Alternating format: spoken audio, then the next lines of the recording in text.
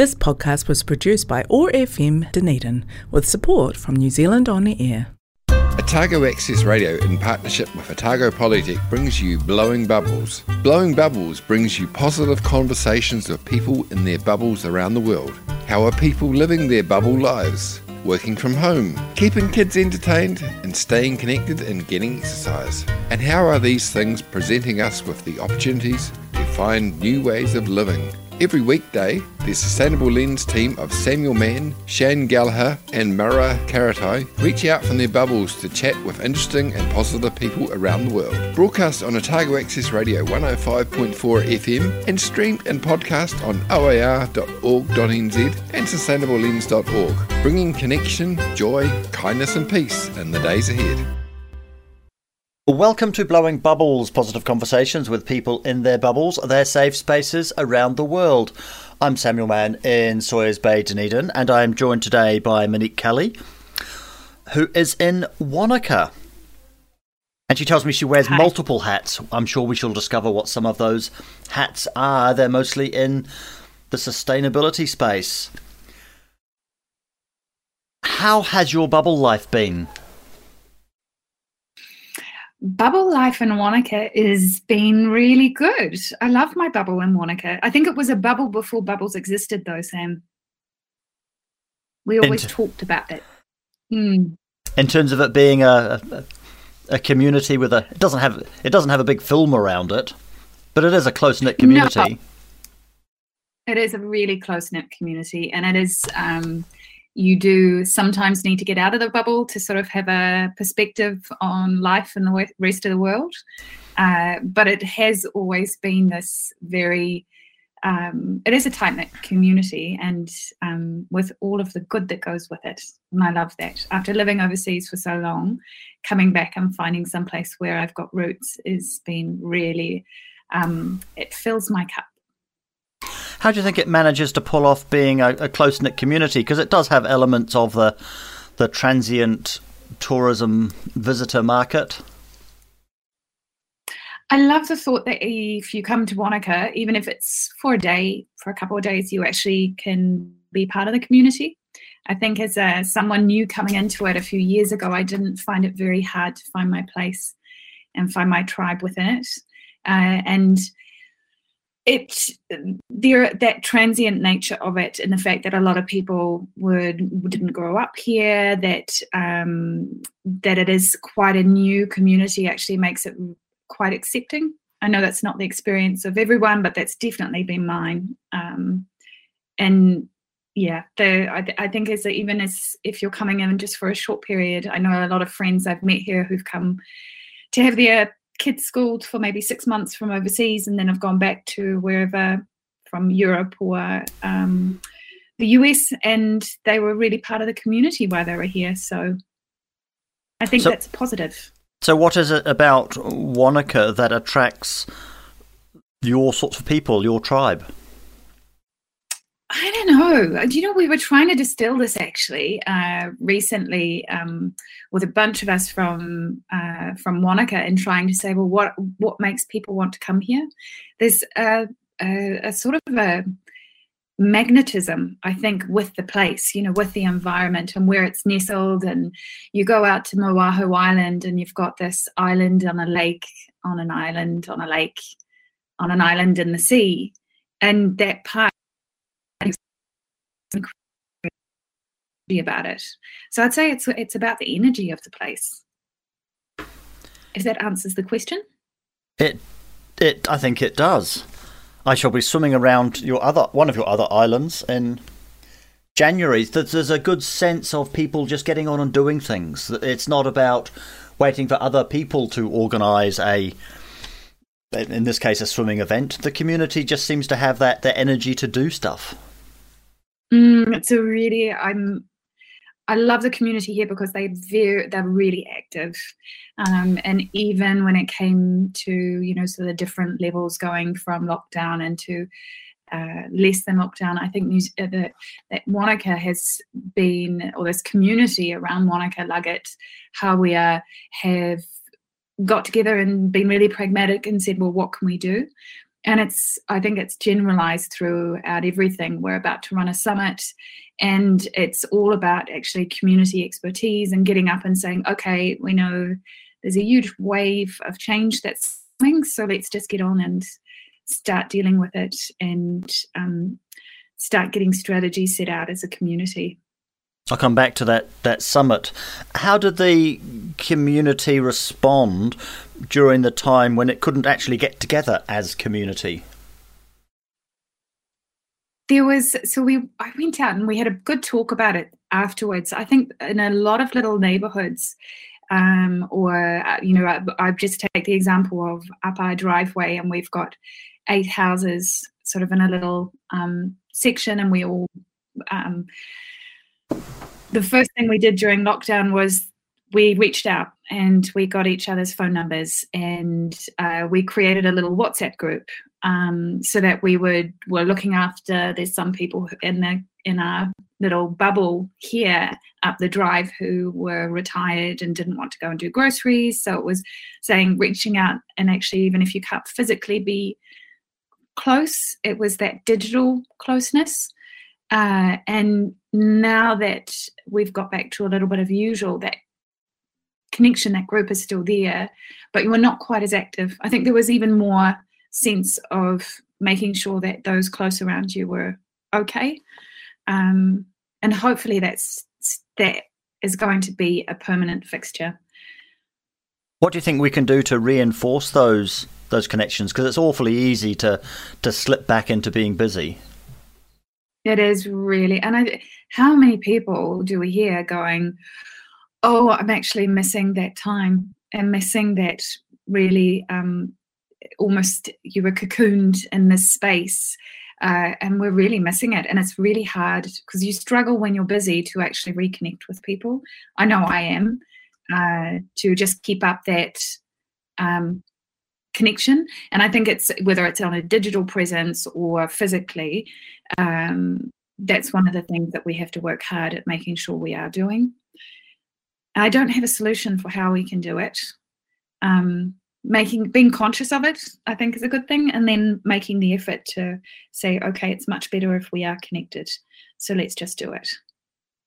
Let's take the first of your music selections. Let's have Julian Dora with... Oh, I've lost it again. I've so had the pronunciation of this before. Fever. Do you want me to say? Yeah, I do. Fever. Julien Doré and Fièvre.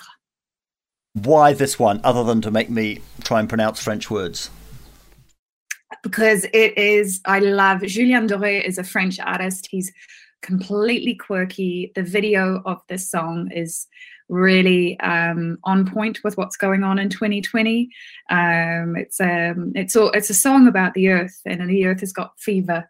And he does it in a really fun, quite a naughty way that he talks about it, or that he sings about it. And plus he's got the most gorgeous voice. I love it.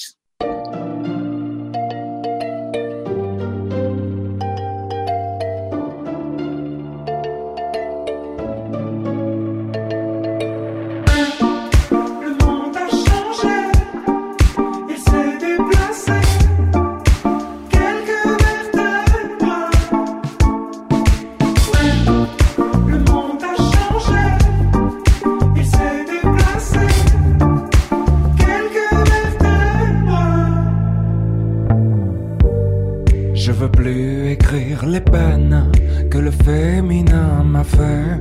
Dites à Jackie et Michel de venir me chercher. Moi je veux faire comme tout le monde, je veux juste un peu douter. Je crois que la terre est ronde, mais je préfère comploter. On peut pas changer les ombres, on peut juste les éclairer. Jusqu'à ce que le soleil tombe, lassé de nous réchauffer. Et dans nos envies de plage, du VA et du VB, j'en vois quelques-uns qui nagent vers ce qu'on a déjà coulé. Mais si l'époque a des puces, c'est qu'elle a pas le bon collier. La beauté, tu sais, ça s'use, c'est comme ton premier baiser.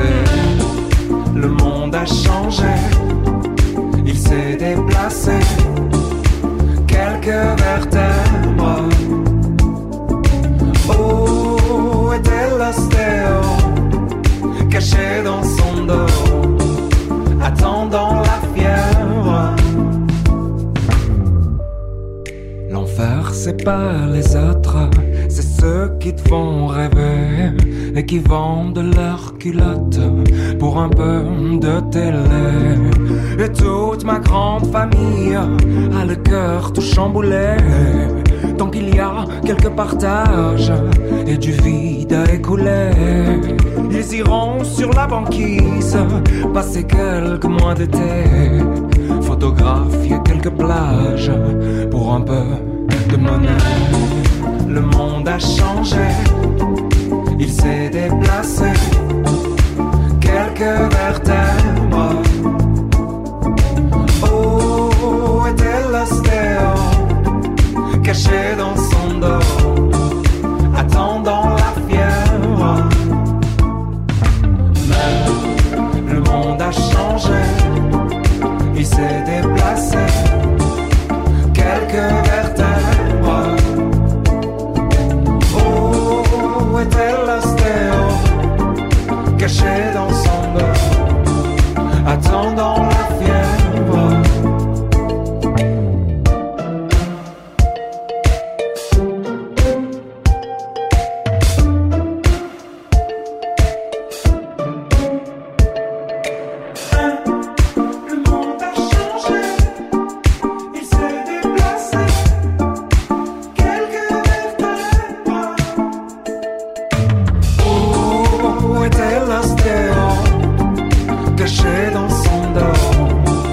Attendant la fièvre.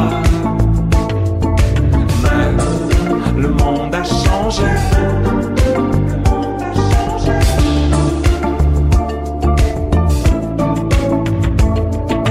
Mais le monde a changé.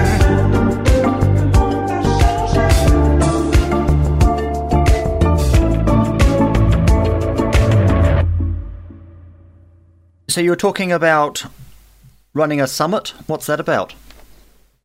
So this is the third year that we're running the summit. Before it was called the One Summit. Now this year it's the Reset Summit 2020. So the Reset Summit is all about educating, inspiring and enabling community to transition to this new normal. So we've got a whole set of reset conversations, whether it's around where we're going and a big picture thinking, also around better buildings. So having talking about passive housing, zero waste building sites, mental health in the building industry as well as a biggie, also in the food and fibre, so the rural sector. We've got conversations around circular economy.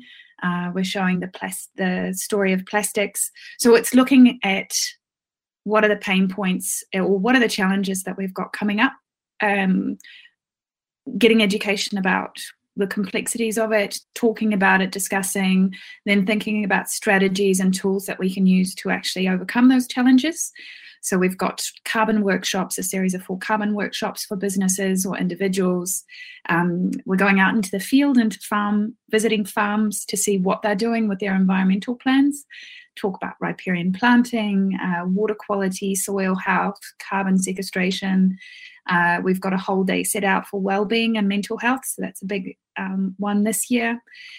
Just connecting the community in with wellbeing providers and giving them the tools to actually help themselves. So that's all trying to have as many that are free to the community. But if we, I think one of the key things when you've got change going on is you need to, the more educated we are about the issues and the more we can visualize and be inspired by that new picture of what's coming up, the better off we are. And then coming in on the back of that saying, well, why we need to do it, what we've got to do, and here are some tools to actually help you to get the first steps underway.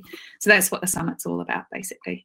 So the group that's running this, that you're behind, is it's called We Are One? Yes. Wow. And its website is onenewzealand.co.nz? Yes, or the resetsummit2020.com. So who's the we? Well, there's a whole bunch of us. I think I counted up because I had to count it up and just sort of look at stats the other day. I think there's about over 50 volunteers who are involved in this. So big community input. We're sort of working in sectors. So you've got a whole a big group of young 20-year-olds who have labelled themselves as Gen Wow, and they're doing some really cool stuff around mental health, or they had a recent talk about democracy, just politics 101 to get young voters to understand voting and, you know, the mechanics of it.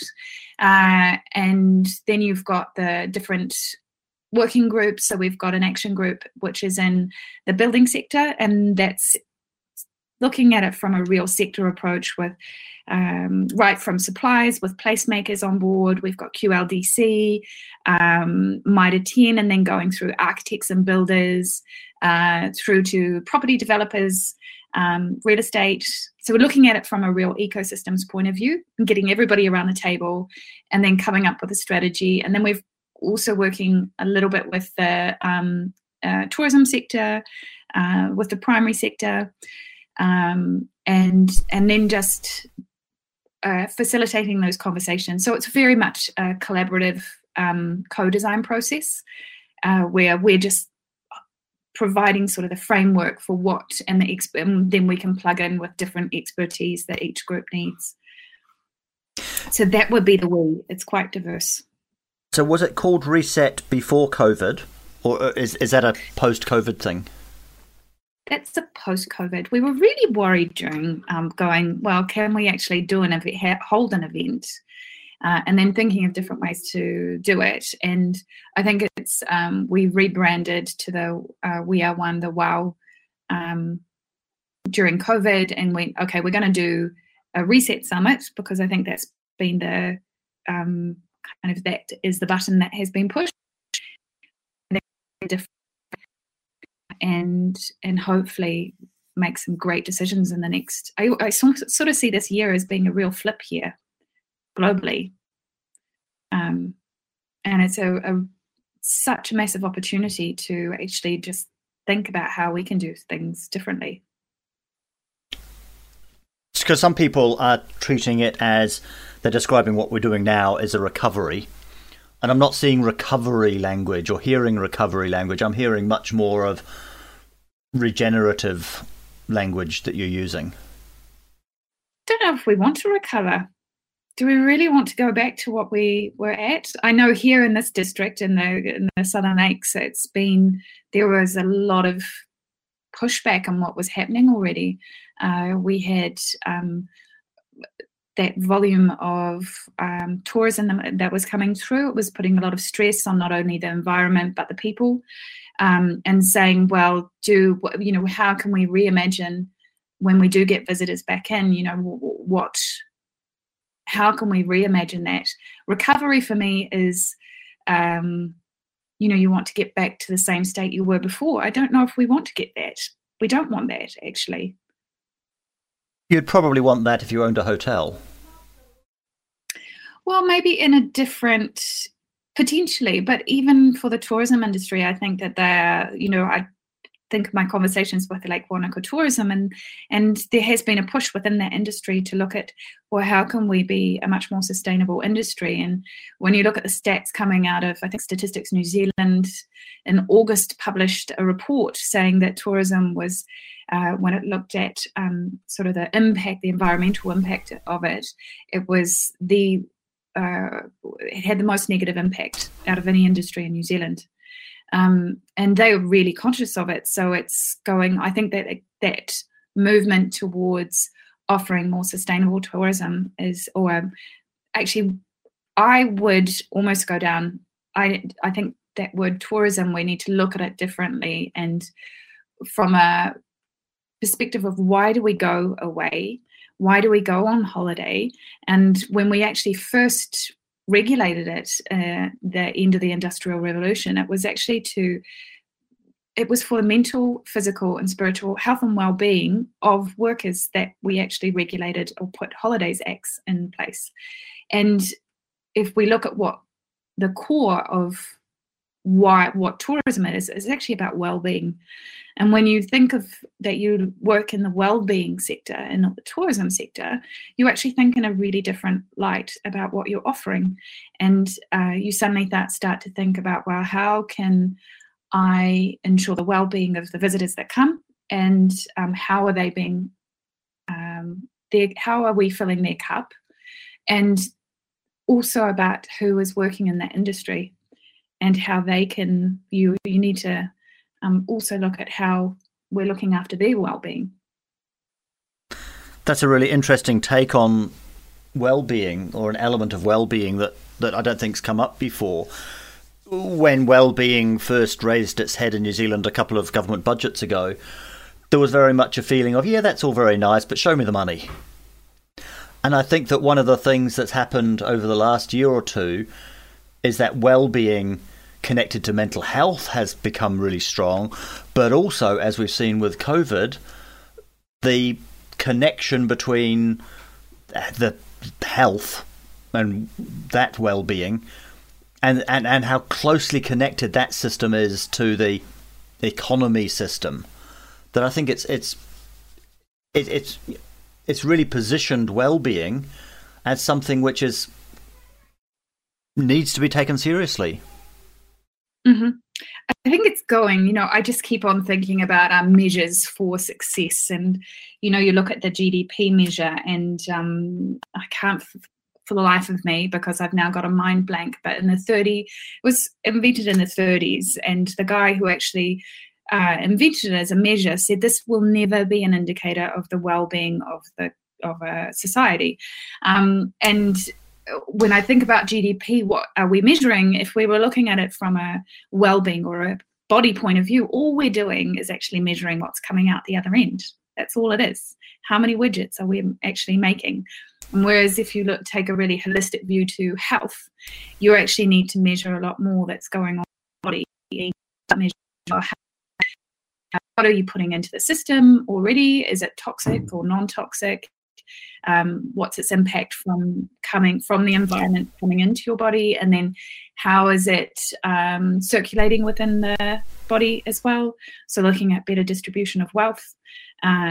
We need to start taking temperatures throughout the body, where is there stagnation, where is there not, where are the flows, and having a lot more tools. I think GDP or growth is one that we can use, but it would, if we only use that one, it's like medieval medicine to me.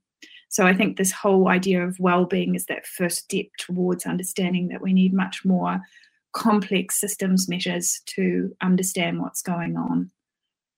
It's good to see that New Zealand, that we are looking at this from a budgeting point of view as well.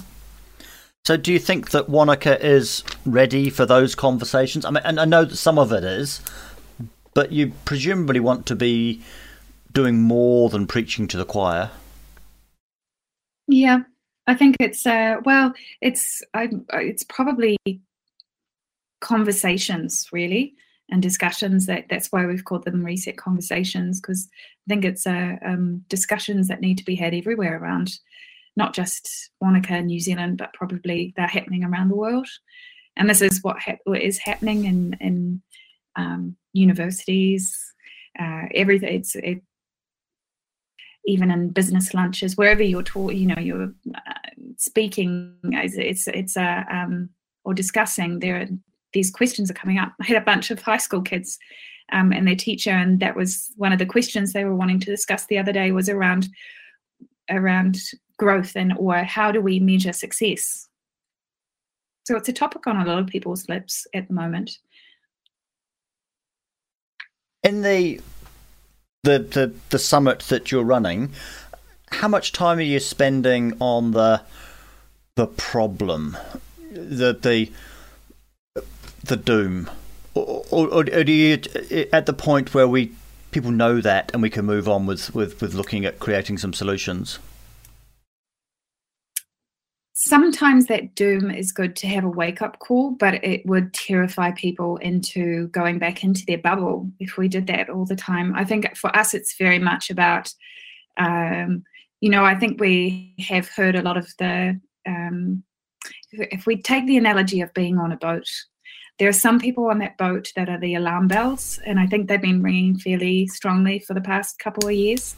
And hopefully most people have actually listened and are starting to think, oh gosh, there's an alarm. What the summit is really about is that next step up, going, okay, we've heard the alarm, what's the plan?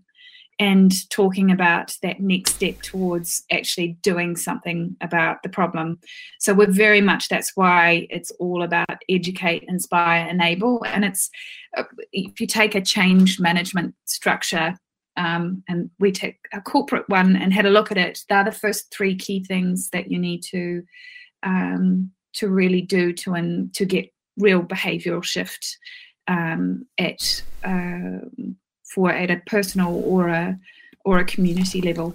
You need to paint the vision of what could be, so that people lose that fear, which is usually the first thing that you feel, and then the education bit is really important, because then you're saying, this is why. So part of that is doom and gloom, because you've got to go, this is why we're doing it. But it's also part about educating about the solutions. And then the enabling part is saying, well, what are the tools, or what's the strategy, what are the steps that we need to take to actually reach that vision? So it's a very simple process when you talk about it, but then it's just finding, well, what is the right way for each sector, each demographic, to actually start the process along. And I'm just looking at the resetsummit2020.com. You're not shying away from some of the things which are controversial and difficult, and people have different perspectives on. So things like agricultural emissions. That isn't something for which there is a technical solution. So I think that tackling the problem head on with those in the rural sector is the best option for this. And so our focus is on a workshop which is around helping those in the rural sector and the food and fibre sector to actually understand how they can mitigate and actually become, sequester carbon, what their emissions are, and providing them with the tools so that they can monitor that long term.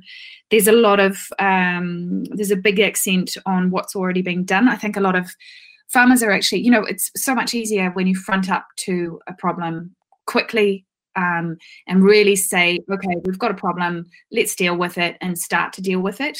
Then you're not, and there are a lot of those on farms that are really doing this. And if we look at, for example, the regenerative mindset approach that is really happening throughout New Zealand, and this understanding of how much potential we have to sequester carbon in the soil, I think that we've got massive potential to actually change what some perceive as a problem into a real solution. And one of the key things I think for us is working with, rather than, there's no point anyone pointing fingers. You could do the same with the construction industry and all the waste that they actually cause when they're constructing. It's actually better to go in and actually say, okay, as a sector, let's tackle the problem, see what we can solve now, see what we can't solve but we're working on, and actually have a plan to go forward. So that's the approach we're taking with it. In terms of that plan to go forward, I see that you've got Max Rashbrook doing a next steps session, and it's interesting that you've got him, because it's a real. His focus is on inequality and poverty and so on. And so you clearly are treating the environment and the people together. The whole approach that we've done, so sustainability has to be understood as we get from negative, and the negative, we're actually in debt at the moment. We have to get to zero. That point is called sustainability, and then we go into that regenerative zone. But and then understanding also what I really love, and I think that a lot of people have read or should read, actually, for the listeners, Kate Raworth's donut economics model, and you have this idea of this social foundation and an ecological ceiling, and that each of that foundation and ceiling are comprised of a whole lot of tipping points where if you play the game right, you actually can thrive within the space that is created between those two. And if you play it wrong, you get holes in your foundation and holes in your ceiling, and you're really unstable. The framework that we use is based on the UN Sustainable Development Goals, which provide a really holistic overview of what those foundation stones and ecological ceiling is. Although I do like Kate's 9 planetary boundaries model probably a bit better. It's a bit more specific. My background is I've been working with the UN for the International Labour Organization for 20 years almost, and I was working in that social foundation space, and the understanding that we have to incorporate things like health and wellbeing, education, poverty, hunger, decent work, innovation. Those are also, if we don't have them within a society, they are tipping points. So Max Rashbrook came. One of the goals is around strong democracy and institutions, and any society that has got a really solid democratic system is going to thrive. If you don't have it, you're going to really miss it. You're going to be really unstable. It's social, economic, cultural. It's the understanding that it is one system, not multiple, and not working in silos. Which is another take on your one, as in we are one. But we are one system. Yeah. Mm-hmm. We are one system. We've seen lots of changes, societal level changes over the last few months. What do you think is going to stick? And perhaps more importantly, what do you hope will stick? Oh, that's a good question. I really think that what I've really loved about this is the support for locals, and not just from a micro-local, but also the macro, with New Zealanders really pulling together, and the understanding that we can work as a team. There's different subjects where we don't want to work as a team. Diversity and diverse thinking is really good. So we want those robust debates or discussions, I would say, not debates. There's a winner and a loser in a debate. Robust discussions are much better. But in this one, we've really been able to show that we can operate as a team. And I was super proud to be a New Zealander, and I think a lot of us were over the past year. I, in my bubble here, love the fact that people are pulling together and pulling around. It's not easy. There's a lot of people that have lost their jobs, or where it's become really shaky and uncertain, and there's a lot of underemployment as well as unemployment. So it's that pulling together of the community and helping out in the understanding. I think that Be Kind has been really key to that. And I hope that that continues. Although we have to wonder why we weren't being kind already. Probably because we were having too much fun, weren't we? Being in oblivion. So what lessons do you think we can take from this experience for those longer term, larger scale questions of climate change and social inequity and so on? There's a lot we can learn about facing challenges as a team again. I just look at I think COVID was just one storm that's come through. We didn't expect this one. It was a bit of out of the blue, but we are going to get bigger storms, and they're going to get a lot gnarlier before they get better. So this was kind of like a test run for how we react. And it just showed the importance of good leadership and teamwork as well from multiple points of view. And when you look from a global perspective about those countries that fared well during this and that didn't, I think that that sense of leadership and thought leadership as well. We have got a Prime Minister who has been really seen from a national, but also really importantly an international point of view as being that leader. But I think we have multiple leaders in New Zealand who helped to get this, to help to get us where we are, and that I the pragmatic outlook from New Zealanders of just saying challenge, problem, let's deal with it, and let's actually find solutions is. I've seen it work when we've had our governing body or conference meetings in Geneva, but seeing it actually in practice nationally has, we do have that as a nation. We do tackle problems head on. So I think we can take courage and say, okay, we've had a test trial. We've got some other big challenges that we're going to have to confront. We can't hide from them, no matter how much we want to. We actually have to stand up and face them and just deal with them, because the sooner that we do, the better off our kids are going to be. I wonder if the things that people come up with at your summit will be wider reaching and perhaps have more impact than they would have done if we didn't have COVID, on the basis that we've proven that we can do stuff. Change is possible. Yeah. I would hope so. I would really love to hope so. I think that COVID, crises, they always seem to accentuate or accelerate things that are happening beforehand. So I hope that this is just going to accelerate things and do take, at that crossroads, we're actually going to go down the good path. I think it's really important too that we, and this has been the process that hopefully is happening here, but often in a crisis, and I look at the GFC when it came through in 2008 in Queenstown, and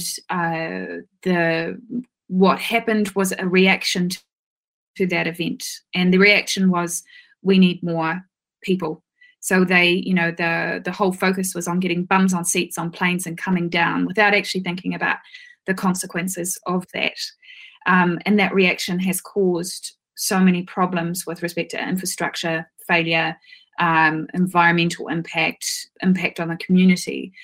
Whereas I really hope that this time we're actually taking time to reflect to see how the system is broken, or what parts of it are broken, and looking to build where we go now based on a new system where we're really looking long-term at impacts and thinking 50 years down the track, what legacy do we want to leave? Be interesting to see with that change mindset. I think it's going to be really interesting to see from a historical perspective if there is actually a change of mindset that can be traced back to now. Mm-hmm. It's probably my intuition, or my intuition would say this is just one little step, COVID. I think that, this is one important blip on that historical timeline where we start this shift. And I don't know how, this is going to shift us, how much of a shift it's going to make before we need to get to where we need to go to. That's only time that will tell. And maybe who can tell what other blips are going to come along that's going to move that dial even further. Bubble sprite of the forest of Orokonui, Dunedin's favourite goddess, Tahu Mackenzie. Kia ora koutou, he aroha nui kia koutou ko te awa hau. Hope you're all having the best day, beautiful superstars, in your beloved universes. I really hope that wherever you are, whatever is happening around you, this journey that we're all on together is proving to be very rewarding, very sustaining and illuminating for you. More and more each day, who you are, a triumph of nature's art, perfect, unique, and here making things better, beautiful people. Thank you. So you'll have to excuse me yawning a wee bit, but it's a very exciting adventure today. I've been really looking forward to talking to you about it. It's been a fascinating day with PGG Rights and visiting me at Orokonui Eco Sanctuary, then going out for a fancy dinner with them and talking to them all about sustainability. And And of course, for me, I just love talking about sustainability because for me, that is what life is all about. That is what all life has been engaged in since the universe emerged into being. And that is why we're here. And this is what we're here to think about. And this is what we're here to really feel passionately engaged in and acknowledge all life's role in. So I had a wonderful day with them all. And of course, it got me really enjoying, thinking about how we're all here participating and contributing to this process of constant learning and co-evolution, and how wonderful that is. It's completely amazing that we don't have all of the answers immediately and that we're learning and learning together. I think that's very beautiful, and I think very noble and a perfect way to spend our time to increase our understanding every single day of how we can do things better together. I love it. And it's not only, of course, us as a species of animal engaged with this process, it's all life. And so it was wonderful today sharing my perceptions with PGG Wrightson and hearing their perception, their challenges and what they want to shift, overcome in terms of sustainability for them. But I loved, of course, showing them all around Orokonui, and they loved connecting. These beautiful ambassadors that we have at Orokonui, like Waimarie Hill, like Kōtukutuku, the native fuchsia tree, communicates colour to flowers, like the native bees living in their tunnels in the earth, inheriting their tunnels from their mothers. And yeah, I just really enjoyed today in terms of working with a lot of people who are working all day in offices to help other people care for the land around and preserve the land. And I was really struck by how all life is doing this in different ways. We are going out to the world. We're choosing what we value. We're carefully bringing what we value back into our homes, into our closer environments, and doing what we can to preserve in various ways. And for PGG Wrightson, sustainability for them is all about how can they do this data preservation in the best way. They don't want to use lots of paper, they don't want to use lots of cloud storage space. So how can they do it in the best way? And is it reframing how they value data? Is it changing how they store data and conceptualize the data they need? So it's really very fascinating. And when I came home, of course, after all of these wonders and musings, beautiful Poirot had brought home the biggest treasure from the human world that he's ever brought home, which was a large black and red gardening glove. And up until this point, he's only brought home relatively small treasures, Nerf gun bullets and the seal from around car doors that he liked carrying around like big worms. But of course, it really reinforced to me that beautiful, beautiful process that we're all contributing to, which is that learning co-evolution, drawing treasure from the outside world, taking it within our conscious, preserving it, and sharing it with each other's lives that are waiting to be born. So I really hope that whatever's happening around you, you're really enjoying this process, and I look forward to talking to you tomorrow. Thanks. Ka kite. So I have some questions to end the show with. What is the biggest success you've had in the last couple of years? Oh gosh. Swimming the challenge on my I loved it. I swam the challenge course. That was a little bit of a miracle for me because I'm a very casual sportswoman, very, very casual. So I was really super proud. I actually finished without drowning. Well done. How far did you go? I think it was 4K. Gosh, I think it was 4K for I just did the half. I didn't do the full. Awesome. And so it'll be Ruby Island next.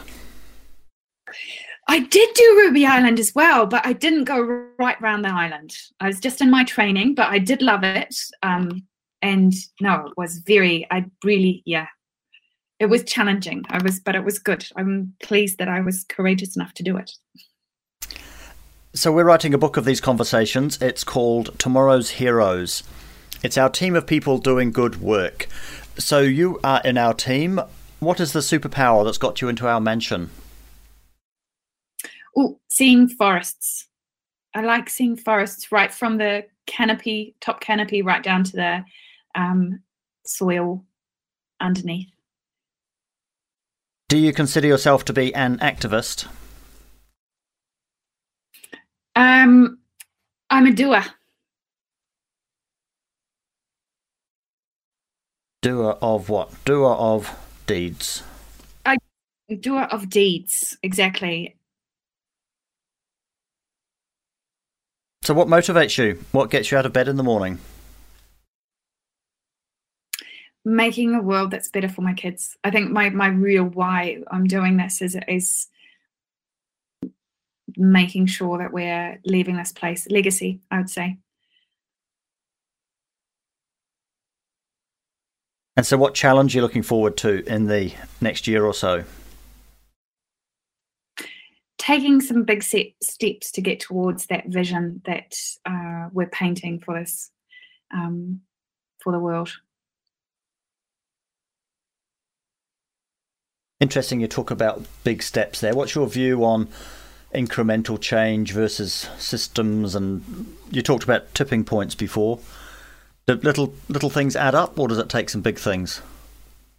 I love the idea of going back to that body analogy. I think that if you can find the places on your body where, just with, like in Chinese medicine, you just need to put a little needle in there and the whole system ripples down. So I think those steps don't need to be massive in terms of capacity or energy. You just need to find the ones where with the least energy you push, and then the whole system ripples out. So it's finding those trigger points to actually create that change.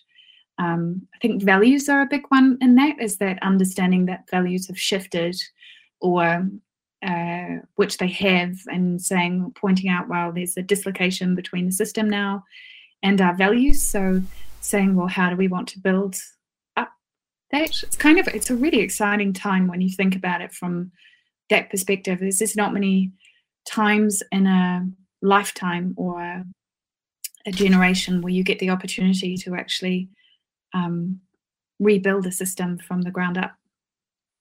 And that's a big part of that is having the imagination to envision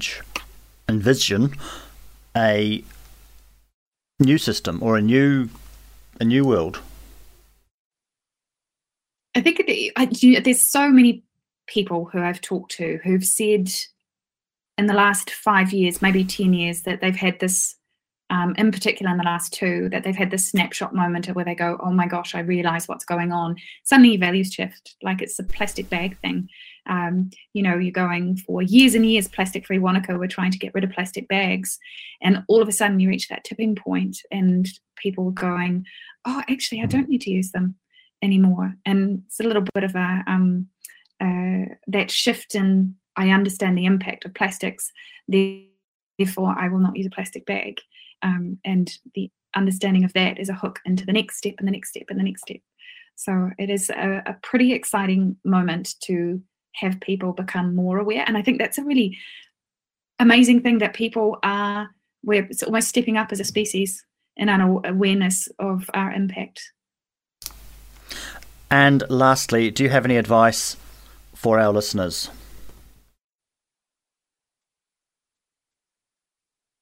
Advice for listeners: just stay true to yourself. I think it's really listen to that inner voice, and even if it's really difficult, and I know it is because I just wanted to hide under my duvet for so long, that confronting problems head on and sooner rather than later is a much better way to you sit much more comfortably with your values and yourself. And I think that pain of having to confront it in the beginning, or the scariness, goes away once you actually start doing something about it. Thank you very much for that. Thank you very much for joining me. Thank you so much, Sam. It was an absolute pleasure. We shall go out to The Who, talking about my generation, as close as I can find to regeneration. People try to put us to down, talking about my generation, just because we get around, talking about my generation. Things they do look awful, talking about my generation. I hope I die before I get old, talking about my generation. That's just my generation, baby. Why don't you all fade away? try to dig what we all say. I'm not trying to cause a big sensation. I'm just talking about my generation. This is my generation, baby.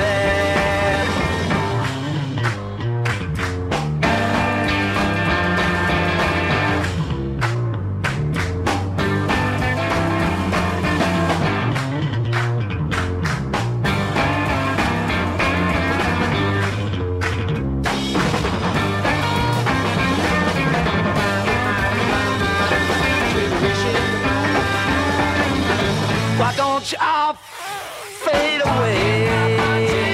Yeah, don't try to dig what we all say. I'm trying to cause a big sensation. Just talking about my generation. This is my generation. This is my generation, baby. My generation.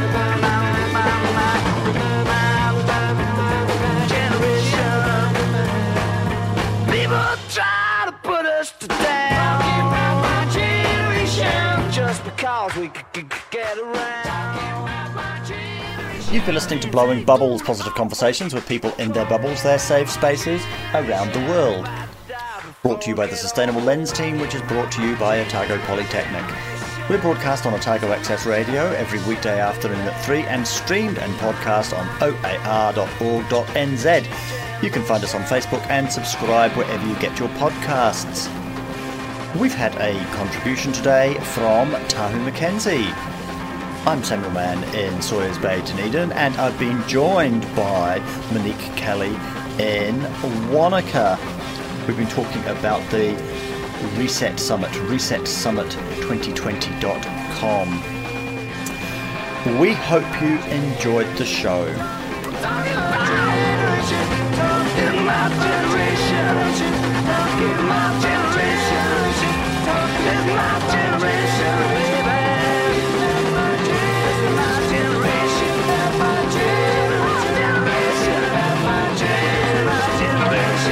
my generation, my generation.